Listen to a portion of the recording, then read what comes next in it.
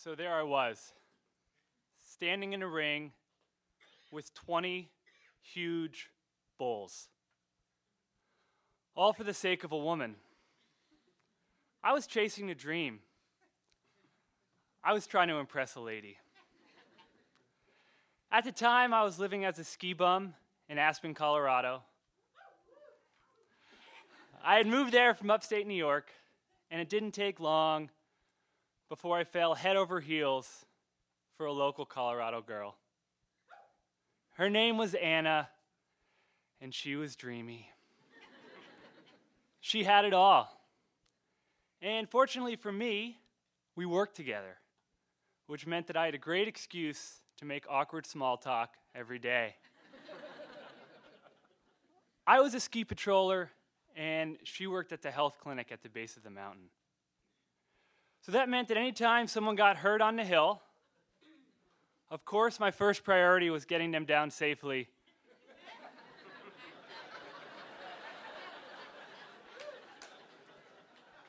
But that also meant that I got to bring them to the clinic. And I got to see Anna. And I got to make small talk. And so all winter, I had a crush on this girl. But I didn't really do much about it. Until the 4th of July. When I finally mustered the courage to ask her out.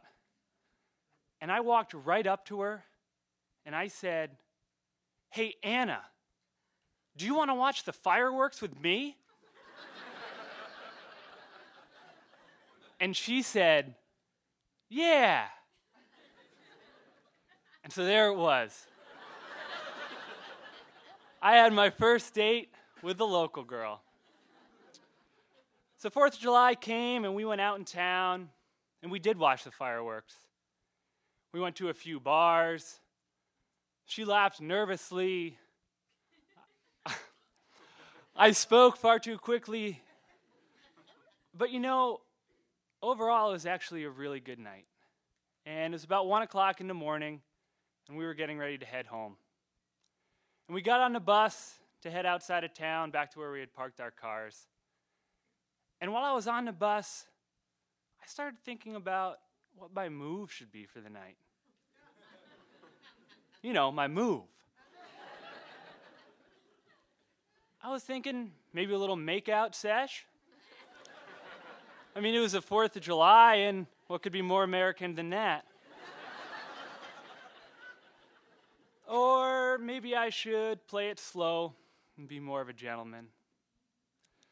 Anyway, we got off the bus at what's called the rodeo lot, which is the site of the Aspen Rodeo. Believe it or not, Aspen does have a full-blown rodeo. And as we were walking to our cars, we heard this awful snorting noise. Anna immediately decided that we needed to investigate.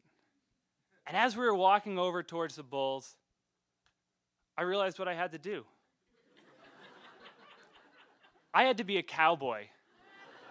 I had to impress this Colorado girl. Now keep in mind, I'm picturing some Aspen-style bulls.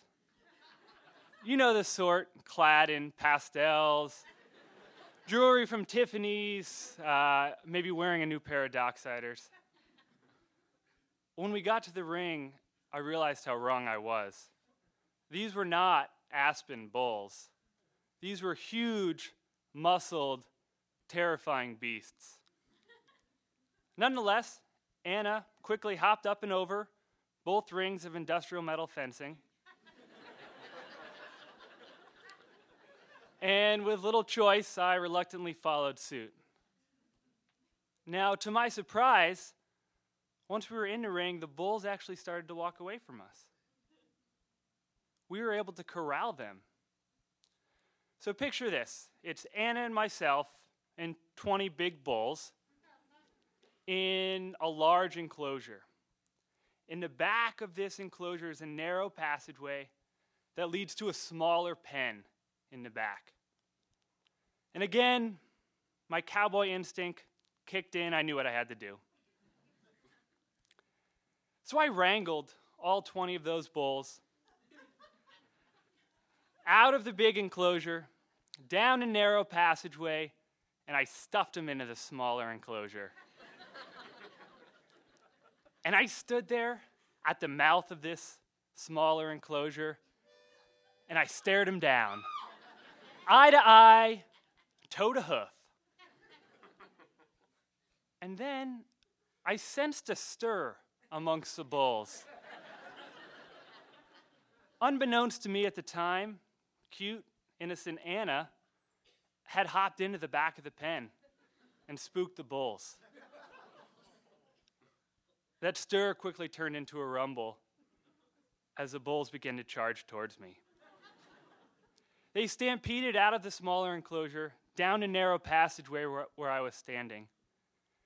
And I quickly pasted myself to the inside of the railing as their horns passed within inches of my manhood. The thing that got me into this mess to begin with.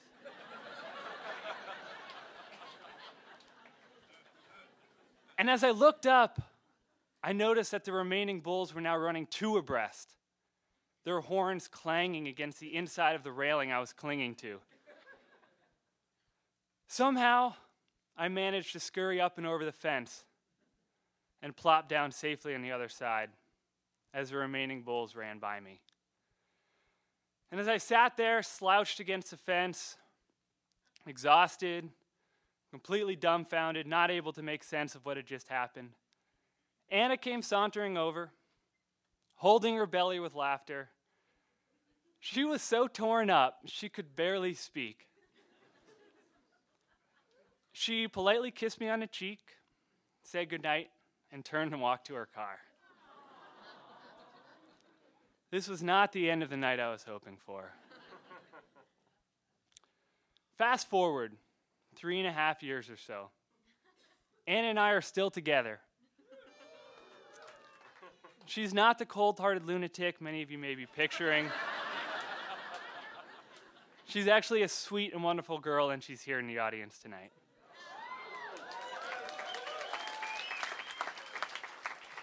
So a few weeks ago, I told her that I was thinking about telling a story for Arctic Entries.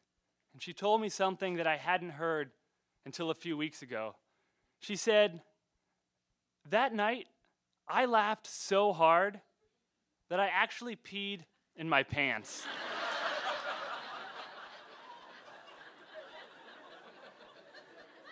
Now, while I may have nearly died that night, at least I didn't pee myself. Thank you.